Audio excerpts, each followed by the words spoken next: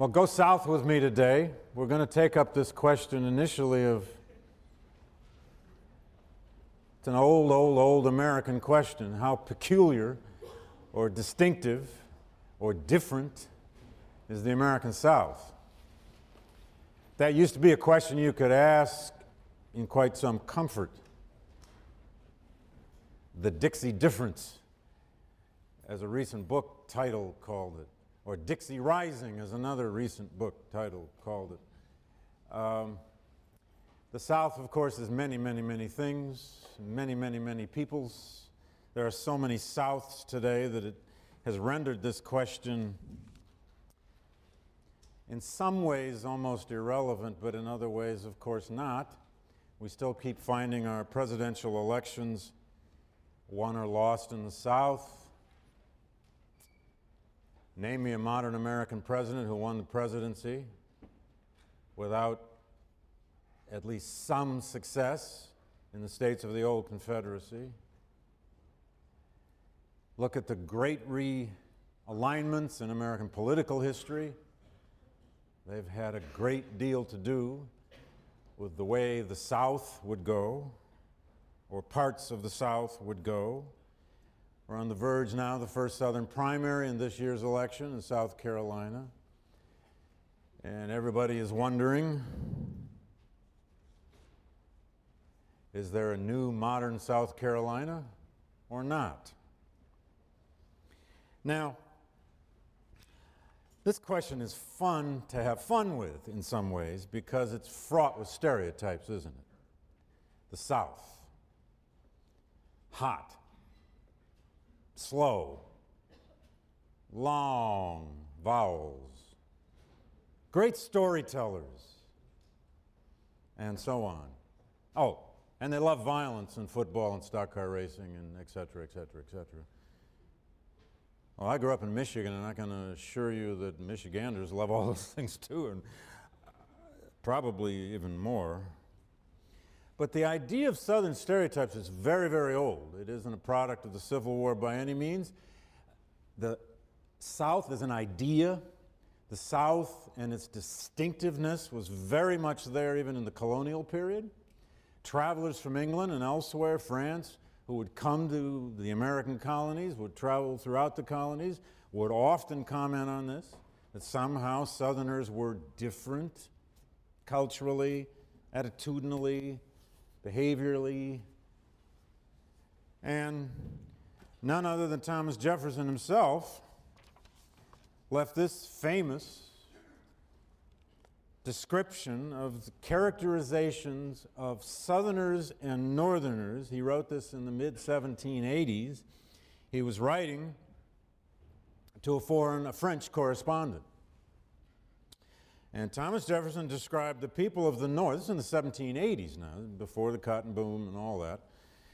He described the people of the North this way, Jefferson. Northerners are cool, sober, laborious, persevering, independent, jealous of their own liberties, chicaning, superstitious, and hypocritical in their religion. Take that, Yankees. But Southerners, he said, they are fiery, voluptuous, indolent, unsteady, independent, zealous of their own liberties. He changed jealous to zealous there. If we're doing close readings, we might, go into that for 20 minutes. But we're not. He's not over. Zealous of their own liberties, but trampling on those of others, generous, candid, and without attachment or pretensions to any religion but that of their own heart. Now, we can debate what Jefferson got right or wrong there, or what's held up. But do note how he said both sides were either jealous or zealous of their own liberties. That could be an epigraph on this course, if you like, because in the end, when this Civil War will finally come, both sides will say over and over and over again, that they are only fighting for liberty. Everybody in the Civil War will say they're fighting for liberty. In one of the greatest books ever written on the South by a Southerner, in particular, Wilbur Cash's great classic in 1940 called The Mind of the South, he did something similar to Jefferson. Although he's focusing only on Southerners here, Cash was a great journalist, intellectual historian in his own right, deeply critical of his beloved South. In fact, it was Cash who wrote a book called The Mind of the South, in which he argued in part that the South had no mind. He didn't really mean it. He said, Southerners are proud, brave, honorable by its light. The South is proud, brave, honorable by its lights, courteous, personally generous, loyal, swift to act, often too swift, but signally effective, sometimes terrible in its actions. Such was the South at its best, said Cash, and such at its best it remains today. Then comes a but. But the South, he says, is also characterized by, quote, violence, intolerance, aversion, and suspicion toward new ideas, an incapability for analysis, an inclination to act from feeling rather than from thought, attachment to fictions and false values, above all, to great attachment to racial values, and a tendency to justify cruelty and injustice. Some of the South's greatest critics, of course, have been Southerners. What's distinctive about the South, especially this old South? There's Shelby Foote to comment on this. None other than Shelby, the star of Ken Burns' film series on the Civil War, that lovely, lovely, lovely geriatric in a blue shirt that American women fell in love with in a documentary film. It's the only time in recorded history that anyone fell in love with anybody in a documentary film. Shelby Foote said this, and who is he speaking for? I'm not aware that there is such a thing as Southern art, said Shelby. At least not if you're defining it by technique. If there's something distinct about it, Southern art, it's subject matter and also inner heritage.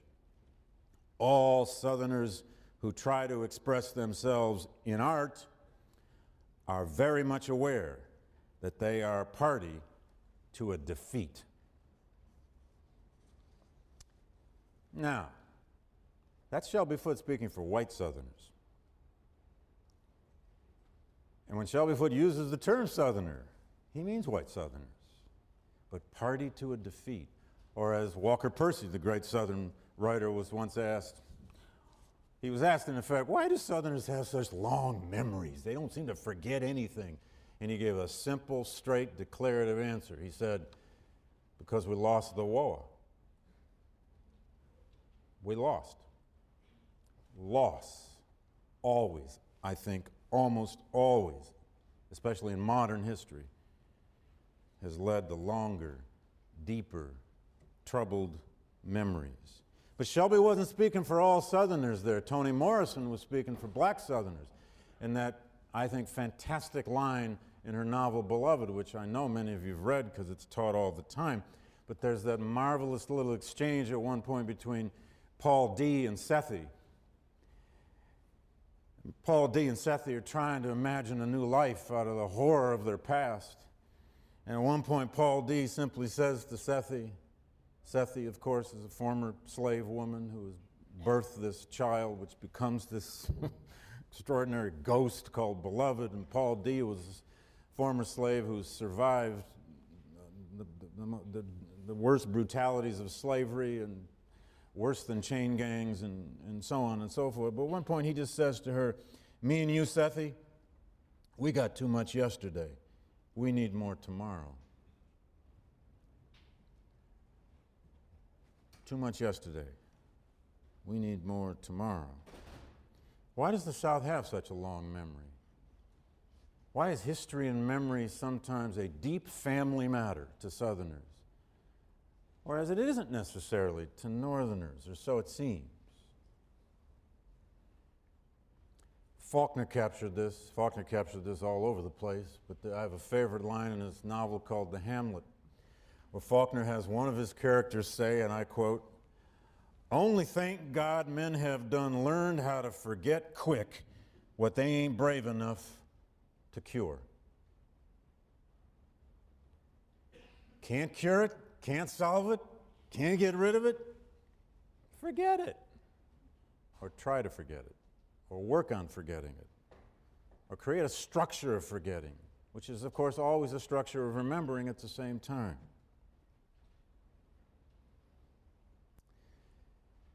And then lastly, there's Allen Gurganus, a wonderful modern Southern writer who wrote that book called The Oldest Confederate Widow Tells All. You know that bizarre, it's a wonderful read. We've always been looking for the oldest Confederate widow, in case you haven't noticed. They keep finding one. The latest was just found another 5 years ago or so. She was, 90, and she married some 60-year-old Confederate veteran at some point in time. We're always finding some woman alive who claims she was married to a Confederate soldier. I don't know precisely why. That's one for an anthropologist to figure out. But Allen Gurganus,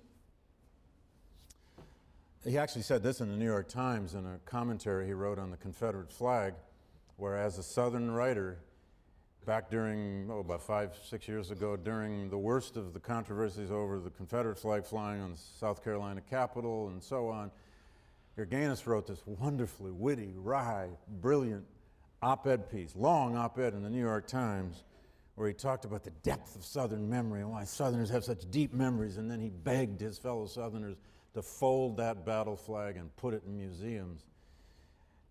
But the line I wrote down out of that piece was this: what's distinctive about the South?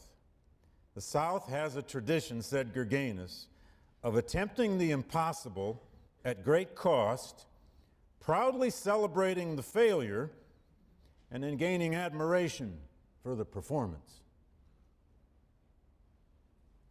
Trying something, failing gloriously at it, and then getting everybody's admiration. If that's not a novelist's description of what a lost cause is, I've never read one.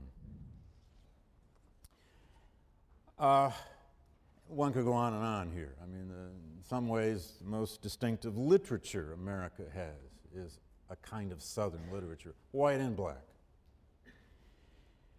Every major African-American writer of the 20th century, at least until your lifetimes, when black writers in this country are now born and raised in cities, in California or Minneapolis or New York or in modern Atlanta, and they come from all the same places other Americans do. Sometimes they come from the Caribbean and become Americans, but that's recent. Every major African-American poet and writer and artist from, frankly, the mid-19th century on has always been reflecting on this nexus of North and South. South to a very old place, as in Albert Murray's famous book. Trouble the Water, a novel about growing up in the South by Melvin Dixon, a great novel that gets little attention, and his lifelong struggle to understand just how Southern he was in New York. Ralph Ellison's famous musings on being the Southerner come to Harlem, and on and on and on. But let's go back to the Old South. This Old South that got the United States in so much trouble, although it wasn't all their fault. First of all, it's worth remembering there are a lot of clear, undeniable similarities of all kinds, things you can measure between South and North in the 40 years before the Civil War. The North and the South had roughly, that is the northern and southern states, the free states and slave states, had roughly the same geographic size. They spoke the same language, English, although in very different regional dialects, of course. They had common heroes and common customs and a certain common heritage of the American Revolution. Make no mistake.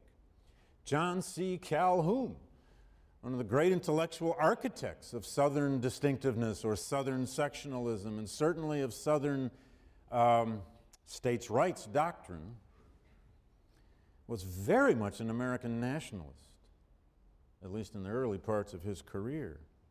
Northerners and Southerners shared basically the same Protestant Christianity, although they used it in different ways. They had very similar political ideologies, born of the republicanism they all kind of breathed in, that was breathed into them, and they inherited from the age of the American Revolution, a fierce belief in individual liberty. When you hear a slaveholder preach about his individual liberty and his rights, you sometimes wonder, come on, where do you get off? But as many of you know, and certainly you'll find out here, they had pretty clear ideas of who ought to have those individual liberties and who would not, who indeed were born equal and who were not. Both sides, the leadership of both sides, shared a rich kind of nationalism about this American experiment. You can find a deep and abiding kind of American nationalism still in a lot of these budding Southern patriots, even by the 1850s, especially when they get scared about what secession might actually mean. You could argue that both Southerners and Northerners shared a certain degree of old-fashioned American localism, attachment to place. New Englanders know something about attachment to place, and so did people from the low country South Carolina. States' rights was nothing that the South owned either, of course. Some of the most open exercises of states' rights, of course, before the 1850s were conducted by Northerners, like in the Hartford Convention of 1814, like in personal liberty laws we'll come to a bit later, in resistance to the Fugitive Slave Act. The state of Wisconsin enacted a personal liberty law that said they were not going to enforce the Fugitive Slave Act and turn in fugitive slaves, and the justification was that it was their state's right to do so. So it isn't just states' rights that's distinctively Southern. Southerners shared with Northerners a faith in progress. If you breathed the air in America in the 1840s and 50s, the idea that America stood for some kind of progress, that America meant a prosperous future, was just common coin. And both Southerners and Northerners shared both the reality and the spirit of that westward movement. Both had participated in what David Donald used to call the great American practice or custom, tradition actually he called it, of compromise.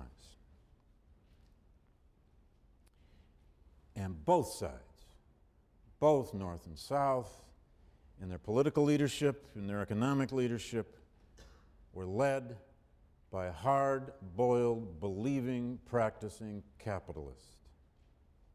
Southern slaveholders were not pre-capitalist. There's historical scholarship that used to argue that a couple generations ago, but not anymore. And throw this statistic up. You could argue that both sides had essentially the same kind of oligarchies. Less than 1% of the real and personal property in both South and North by the 1850s was held by approximately 50% of free adult males.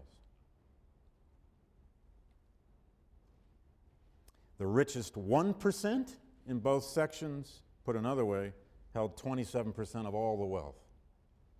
The North had budding oligarchies, just like the South did. Now, those oligarchies were based on different things, and that's where the rub came. A little more on this distinct South. I said earlier that this is an old idea. I mean, it goes back into the 1800s. You can find all kinds of examples of these stereotypical conceptions of the South, and French, British visitors. One of the most famous, Hector St. John de Crèvecoeur, who in his famous fictional letters Letters from an American Farmer. He invented a character, if you've ever read that great text, called Farmer James.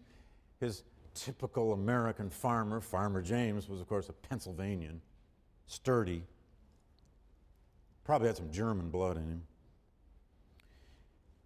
Crevecoeur made the North the site of the true essence of what he saw as this new American man being born in America, not in the South. He traveled in the South. He likened Charleston, South Carolina, though, this is in the 1780s, he likened Charleston, South Carolina to what he called, quote, the barbarous institutions and traits, especially slavery, the self-indulgence of the planters, and then he concludes, just like Lima, Peru. That's the only known comparison of Charleston to Lima, Peru that I'm aware of. Oh, and on and on and on. There were travelers from Europe who came and would write these stereotypic stories. There's one by an English traveler. He entitled it, A Georgia Planter's Method of Spending Time. And it's this litany of how a Georgia planter gets up early, has his first draft of whiskey, talks to his overseer, has another draft of whiskey, 8 o'clock has breakfast, another draft of whiskey, and the day goes on, talks to his overseer again, gets things started on the plantation that day, and then he goes into the village to the tavern to start drinking. Lots of these. Most importantly, seriously, the idea of the South as exotic, different, and dangerous is an old idea. A new layer of danger sort of was put on top of images of the South, not just in Northerners' minds, for that matter, after the Great Haitian Revolution, after the slave rebels of Saint-Domingue made Haiti into the first black republic in modern history. And some of those Haitian rebels ended up in the American South. In the imagination of white Southerners, there were a lot more Haitian rebels coming into the South than actually ever got here. But then if you look at the writings of New Englanders by the early 19th century, take Jedediah Morse, for example, the great geographer. He called the North a, quote, happy state of mediocrity, a hardy race of free, independent Republicans. And isn't that the image that New Englanders always want of themselves? They don't share anything, but they're free and independent. When my wife and I first moved to Amherst, Massachusetts, I took a job there once. We took some baked goods over to our neighbors, and we'd been warned about New Englanders and all that. We delivered baked goods and said, hi, how are you? You know, we're here now. And the woman said, in effect, why have you brought this? Anyway, sorry. Jedediah Morse describes Southerners, however, as, quote, disconsolate, represented, he said, by, quote, disconsolate wildness and popular ignorance. Noah Webster, of the great dictionary fame, said famously, O New England, how superior are thy habits in morals, literature, civility, and industry. So, comparing the North and the South, trying to understand how difference eventually does boil into political crisis, which eventually boils into conflict, which eventually boils into disunion, which eventually boils into war, does have some root back in these kinds of perceived differences. As one of my favorite historians warned me once, don't leave out the politics. Don't leave out politics. Now,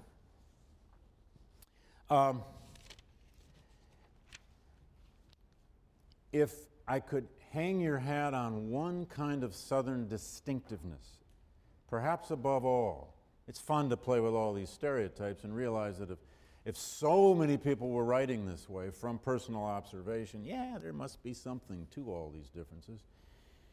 But what eventually evolved in the South, and we will return to this a good deal next Tuesday when I'll devote an entire lecture to this kind of slaveholder worldview and the pro-slavery argument, the pro-slavery defense, and how that evolved into a political culture. But if there's one thing, and this is a little risky because there are always holes in any claim like this, but if there's one distinct feature of the Old South society, and indeed its leadership and most of its people, it would be what we might label anti-modernism. It was a society that eventually developed a disdain for what they perceived as the corruptions of modern commercialism. Southern slaveholding leadership in particular were very suspicious of the spread of literacy. They were very suspicious of the democratic tendencies, or so it seemed, the democratic tendencies of that northern society, which was spreading literacy more widely, and eventually the right to vote more widely, at least among white people. It is a society where the leadership, for sure, and much of the non-leadership, were suspicious of reform, suspicious of change, suspicious of democracy itself. Democracy, the slaveholding class of the South came to see small d as a dangerous thing. It was a threat to hierarchy, and the South became, quite distinctively, a very hierarchical society. More on that in just a second. It became a hierarchical society rooted very deeply in open conceptions of class and obviously open conceptions of race. Some were born to rule. In the overall attitude of the planter class and the leadership class of the American South by the 1840s and 1850s, some were born to rule and some born to be ruled. Deal with it, was their attitude. They became deeply protective and insistent upon their own peculiar sense, and there's a great scholarship on this, their own peculiar sense of honor. Honor. That old-fashioned concept, it's an old-fashioned word. How many of you even use that word anymore? Do the honorable thing? Oh, I didn't act today with much honor, did I? We're more likely to, we have other words for it now. And we might say class. We did that with class. Or being effective. I don't know. What would a synonym today be for honor? Anyone? A good synonym for honor. A person of character. Oh, I don't know. You keep work on that, will you? Synonym for honor. Well, honor in the Old South, there's a whole vast scholarship on this, and 2 or 3 of the teaching assistants in this class are real experts on it, so take it up with Steve and Sam and others. But it was essentially a set of values. And it was a deeply rooted set of values in the planter's worldview. It was a form of behavior, demeanor. Yes, it meant a certain kind of gentleman's understanding of behavior. It was the idea that a gentleman must be honest, a gentleman must be trustworthy, a gentleman was a man of entitlement, a gentleman was a man of property, a gentleman had class, rank, and status, and you better recognize it. And the most important thing in the Southern Code of Honor, I think, safe to say, was reputation. A man of honor must be recognized, must be acknowledged. And indeed, there must be virtually a ritual of that recognition. Now, honor is alive and well around the world today, make no mistake. I mean, it's alive and well in diplomacy. It's alive and well in many, many cultures. I was part of a huge conference last summer in West Africa on the end of the slave trade in Ghana. And we had people participating in that conference from 15 or 16 different African countries. We had African chieftains involved. We had the vice president of Ghana and the president of Togo, and on and on and on. We spent an entire day doing nothing but bowing and doing honor. And for Americans, all our democratic experience, and do I have to put a tie on for this event or not? This kind of ritual honor all the time.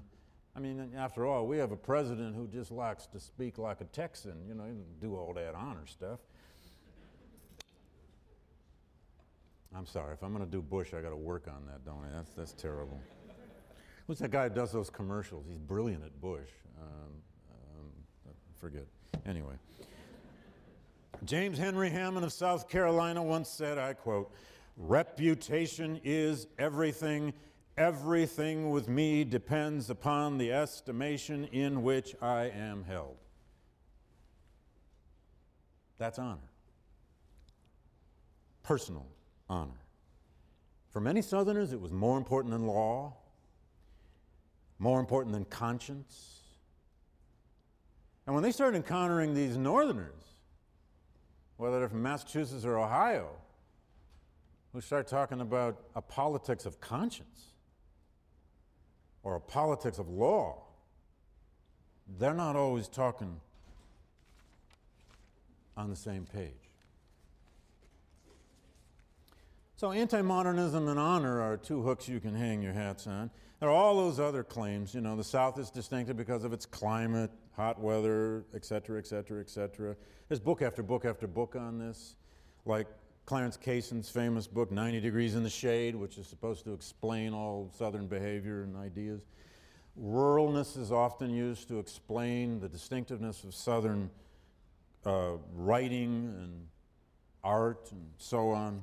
I do love Eudora Welty's description of this. She didn't just say it's all because the South is rural, but Eudora Welty was once asked why Southerners can be such great writers or such good storytellers. And she was a wonderful storyteller. Her answer was this, and it's got something to do with how the lost cause took hold too, but she said, "Southerners love a good tale. They are born reciters, great memory retainers, diary keepers, letter exchangers, and letter savers, history tracers, and debaters, and outstaying all the rest, they are just great talkers." Now, I've met a few New Englanders who are good talkers too. Then there's this issue of conservatism. Why is the South the seat of American conservatism? Why did a Southern strategy in modern American political history reinvent the Republican Party? Even though some defenders of that particular movement claim it didn't happen, like David Brooks tried to claim in the New York Times. David Brooks is a revisionist.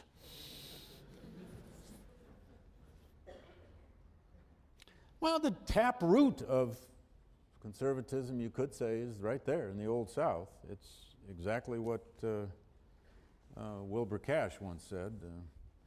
He said, if you want to understand the South, he said, its taproot is back there in the Old South. We've so long had this game of sort of always looking for the central theme of Southern history, the central theme of the South. And so often it does come back to this overall claim of a kind of anti-reform, sometimes even anti-intellectual, conservative defense of a hierarchical civilization rooted in white supremacy and originally, indeed, in one of the biggest slave systems the world had ever created. And there's the old business about violence. You can go wait, there are lots of books on this and articles on this.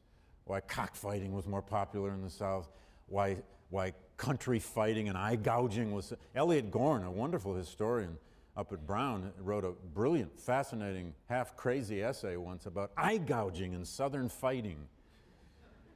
And I don't know, I used to love to quote from it, but then I began to realize I'm only quoting that because it's about a guy's eye being gouged out, so I'm not going to do that anymore. Now, C. Van Woodward weighed in on this. Great historian, worked here much of his life. But he said, finally the South got liberated from being the place that America always dumped its sins. In his famous book of essays, The Burden of Southern History, among many other things, he argued that the South actually had the chance to finally be liberated from being the seat of all of America's sins by three things.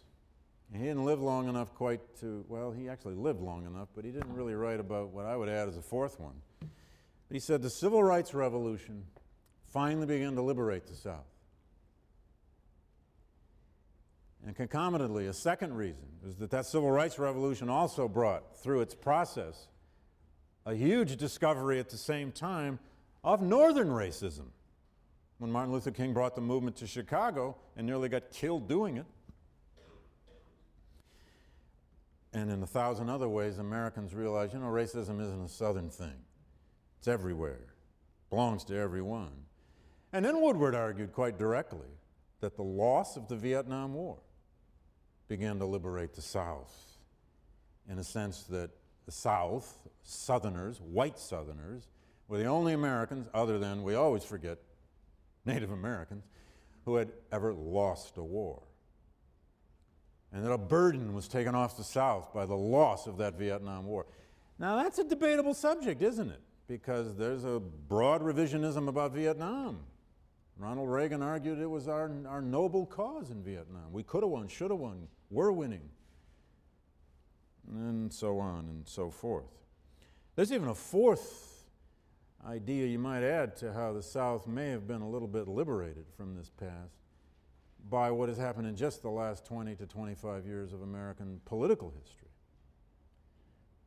and economic history, with Sunbelt migration, with Southern industrialization and post-industrialization, with massive immigration now from around the world, large Vietnamese populations in Louisiana, large Hispanic populations in North Carolina, huge Cuban and other Hispanic populations in Florida. You have a very, very changing demographic situation in the American South, and its political culture has to respond to that. So we may live in your lifetime to a time when this burden of Southern history may get all but lifted altogether from Southerners, unless we don't forget the Civil War. And we don't seem to forget it. As I said the other day, if that Confederate flag would just go away, just vanish. Just stick it in the basement of museums and no one would ever care about it anymore. Maybe the South's burden would go away. But there's another kind of burden, and again, Woodward and many others have written about this. One of the most distinctive things about the South is, of course, its history. Not just its cultural, not just its attitudes, not just its behavior, not the kind of stuff that, what's his name? John Shelton Reed, the great sociologist, is always doing these surveys of attitudes about Southerners, of Southerners, by Southerners. But let's remember, the South had a distinctive history. The antebellum Southern economy became, by the 1820s, without any question, a slave economy. And by the 1820s and 1830s, the American South became what I think you could safely say was the fifth slave society in human history, maybe the sixth. This is debatable. Now, for a long time in American scholarship and in American classrooms, one of the deep mythologies about this whole story of the era of the American Civil War in the Old South is that the Old South's plantation economy was dying out. Soil was being eroded and wasted along the eastern seaboard. And they were using up the great soils of the Mississippi Valley. And over time, that slave system just somehow wasn't going to work out. Now, Ulrich Phillips argued this years and years and years ago. Others argued it from real research, but along came Robert Fogel and Stanley Ingerman and a generation of other scholars from the 1960s on, and there were people even before them who looked at the Southern economy through cliometrics and statistics and a broad swath of new economic historical methods and analyses, and they discovered that, sorry folks, slavery was extremely profitable. The Southern economy, thank you very much, was booming. South had its greatest cotton crop ever in 1860. It was affected by the major American depressions of 1837, 1857, but not as much as the North.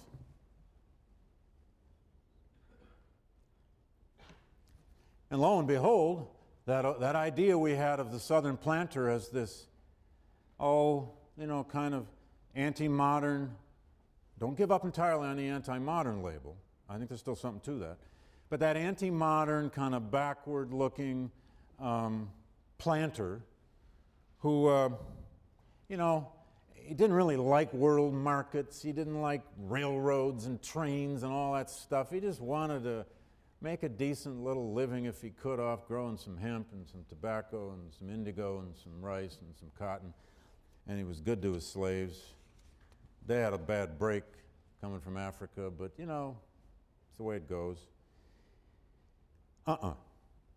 We now know, if we know anything about the Old South, the average American planter, the average American slaveholder, small ones and big ones, were raging capitalists. They understood markets. They understood profits. They were men of rational choice. And the way to wealth in the American South, the way to wealth, even before the cotton gin, but especially after Eli Whitney's cotton gin. And by the way, folks, everybody knows Eli Whitney invented the cotton gin. It was originally this little box smaller than this lectern. If you don't know that, somebody should have taught you that in the 6th grade or the 4th grade or the 1st grade or somewhere. Good old Eli Whitney, it's his fault we had the cotton boom and slavery grew. And you get sort of Eli Whitney to the Civil War. And then we have a great war for weeks, and it's all Eli Whitney. He's buried right across the street. Go into Grove Street Cemetery, son. Go visit his grave and say, "It's not your fault, Eli. It's okay." Because them planters, they were raging capitalists just waiting for you. All you did is give them a machine. The way to wealth. Faulkner wrote about this too, in that immortal character he created in Thomas Sutpen and Absalom. Who is Thomas Sutpen? Thomas Sutpen is that guy who arrives out in Alabama with a group of Haitian slaves with him. He treats them like an absolute tyrant. He carves down the forest. He begins to cultivate the land, and he declares what you gotta have for success in the South is a house, some land, and some niggers. That's another one of those sentences by Faulkner that sort of captured this spirit of Alabama fever, as it was called, in the 1820s and 30s, and Mississippi fever in the 1830s, Louisiana-Texas fever by the Louisiana fever is even earlier, but Texas fever by the 1840s. The land was so rich, and it was really cheap at first. Now, how powerful was the cotton boom once it took hold?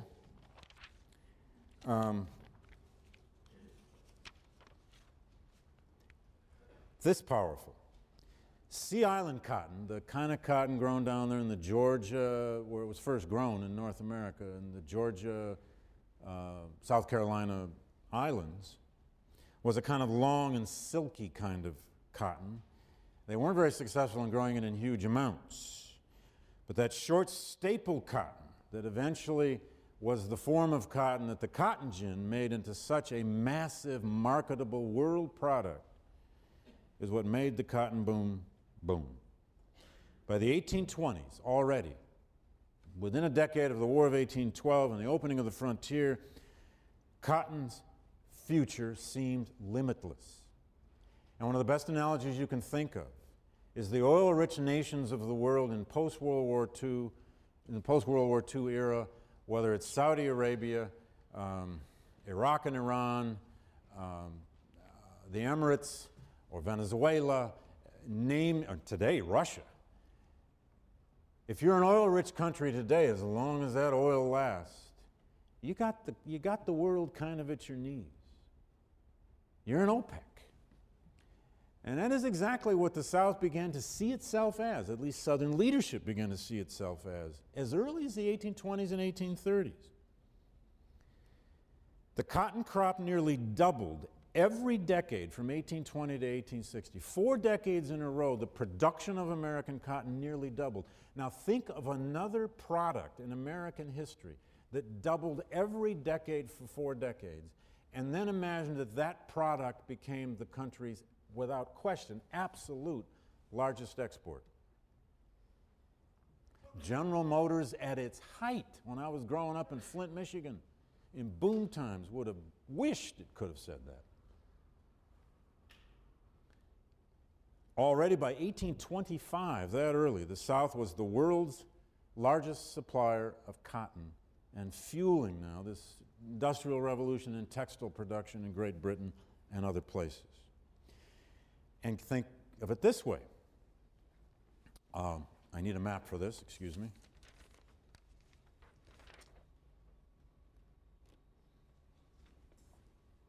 All right, I pushed the right button. I know you can't see that very well. I think I can zoom, though. Hey, cool. Well,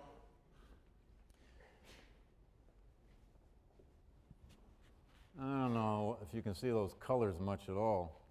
Sorry about that. But what you've got at the top are the early 1790 and the 1820 in terms of slave population in the American South. But if you look at 1860, the bottom map, if you can vaguely see those deep, dark red areas, you can see where cotton moved, where slavery moved in the domestic slave trade, and then where Southern political power moved. And you will find, as we will in the next few weeks, that Southern political power by the 1850s and 1860s is really no longer in Virginia or even South Carolina. It's out in the Mississippi Valley. There's a very good reason Jefferson Davis becomes president of the Confederacy in 1860. It's because he's from Mississippi. Now, fortunes were made overnight. New wealth overnight. A number of men, as one historian has written, I think quite effectively, mounted from log cabin to mansion, I quote, on a stairway of cotton bales, accumulating slaves as they went.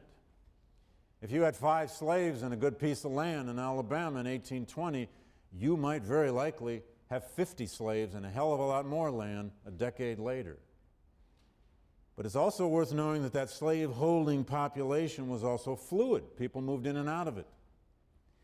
There were approximately 400,000 slaveholders, white slaveholders, in the American South by 1860. About 1/3 of Southern white families at one time or another had at least a toehold in slave ownership. That means 2/3 did not, of course. 2/3 of the white South remained in those classes we've come to call the yeoman farmers, the poor whites, or the sand hill farmers, as they were sometimes called. In certain regions of the South, the yeoman farmer non-slave holding but land owning usually, and then the poor white farmer non-slave holding but usually not even land owning, usually renting or working for wage labor, were 40, 50, and even 60% of the white population in a given region.